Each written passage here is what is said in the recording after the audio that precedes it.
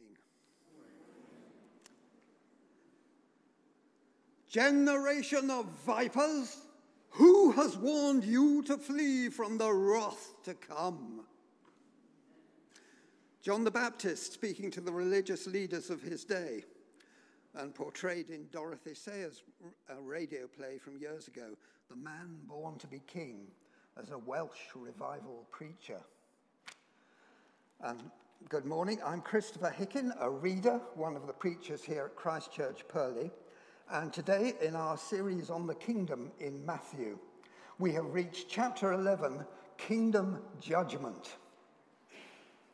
John the Baptist gave the call to repent, change your ways for good, and turn to God. In the passage we've just heard, Jesus commends his cousin John and makes some startling claims for him, and by implication for himself also, if you have ears to hear. It's quite a puzzling passage, so let's open our ears to the detail. Verse 11, truly I tell you, among those born of women, there has not arisen anyone greater than John the Baptist. Yet whoever is least in the kingdom of heaven is greater than he.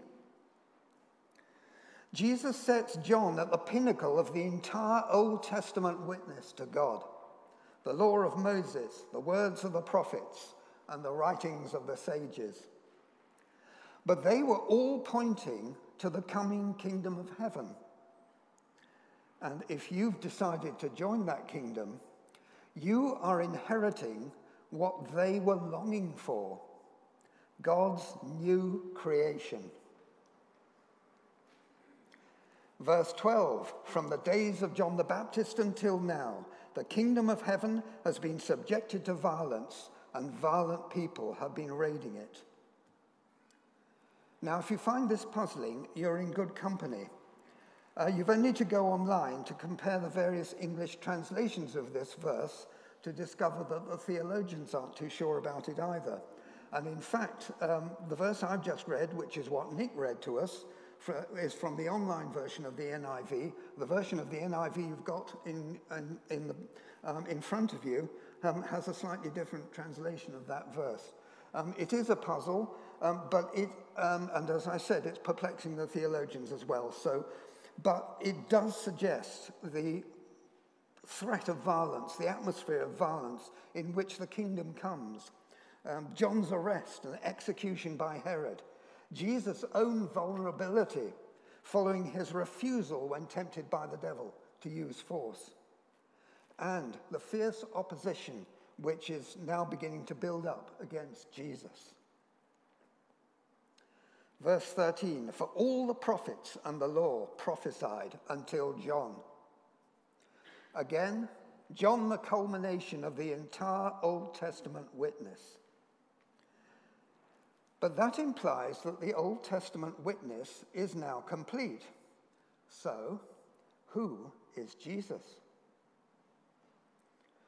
Verse 14, and if you're willing to accept it, John is the Elijah who was to come.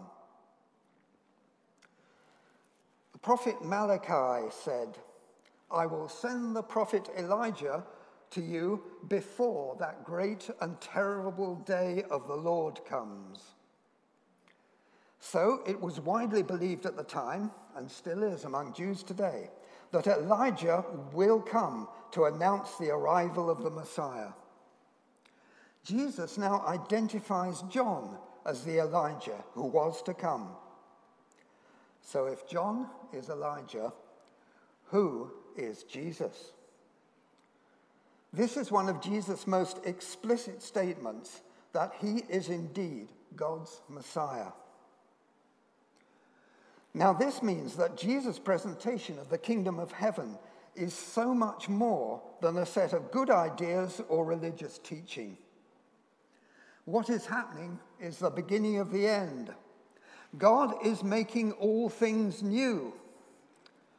And Jesus goes on to say, how is it possible that you are not taking any notice? You're like bored children, he says, refusing to join in their friends' games.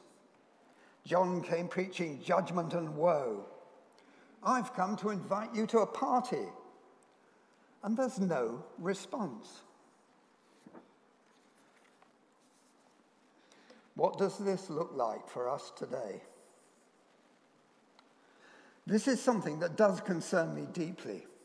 We keep on being told that church attendance and the numbers of people in this country identifying themselves as Christian are still declining. Being aware of the vigorous Christian activity taking place in so many fields does make you wonder about the statistics, but we are told that the tide has not yet turned. Jesus might well say to us, I sent you Billy Graham and many another to call you to repentance. I have poured out my Holy Spirit on your churches to show you that I am alive. But still, this nation has not returned to me. How much longer have we got? There was an astute comment online that no one who watched King Charles' coronation will be able to say that they haven't heard the gospel. Is this nation living off and frittering away the wonderful and deep-rooted Christian heritage that is ours? Jesus delivers a severe tongue-lashing to the little towns of his own day, who were ready enough to give him a polite nod, but then just carried on as they were, taking no notice of God at work in their midst. The result for them was the terrible war with Rome and the obliteration of the Jewish nation in AD 70. How much longer have we got? I believe the threat is real, but we can take comfort. First of all, he also faced the same indifference that confronts us today. I know of a young vicar and his wife who were delighted when another couple invited them round for a discussion about the Christian faith. It was a cheerful evening and concluded with their earnest and thorough presentation of the claims of Christ and the hope of eternal life. And then they asked, would you like to take the step of committing to follow Jesus? The answer was, no, thank you. They simply could not believe it. In Matthew chapter 11, Jesus seems to rate indifference worse than hostility. Remember also the terrible indictment of the church in Laodicea in Revelation chapter 3.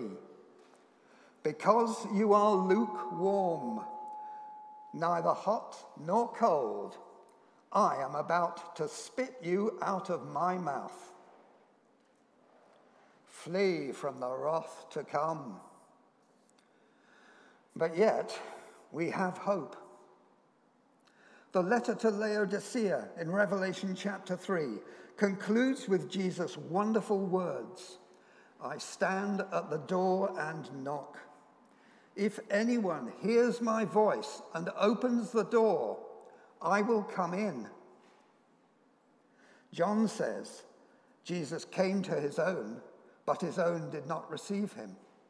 Yet to all who did receive him, he gave the right to become children of God.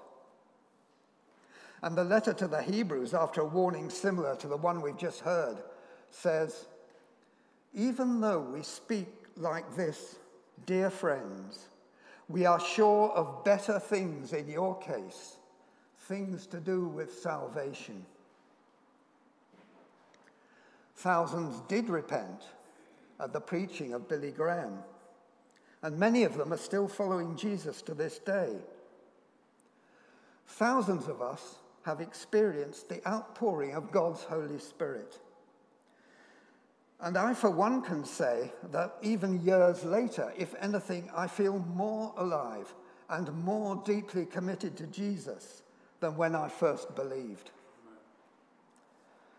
My father once told me, although I haven't yet been able to confirm it, that at the high point of rationalist unbelief in this country in the 18th century, a member of parliament stood up and said, "I give the church 10 more years in this country."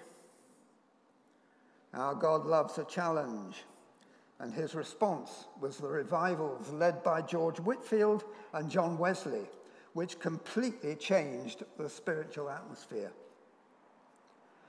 So then, time's up. Time now to flee from the wrath to come. God help us, we in the Church of England have plenty to repent of to start with. But it's also high time to get the word out on the street that it's time to give up our old ways and follow Jesus through this world and into the next. Amen.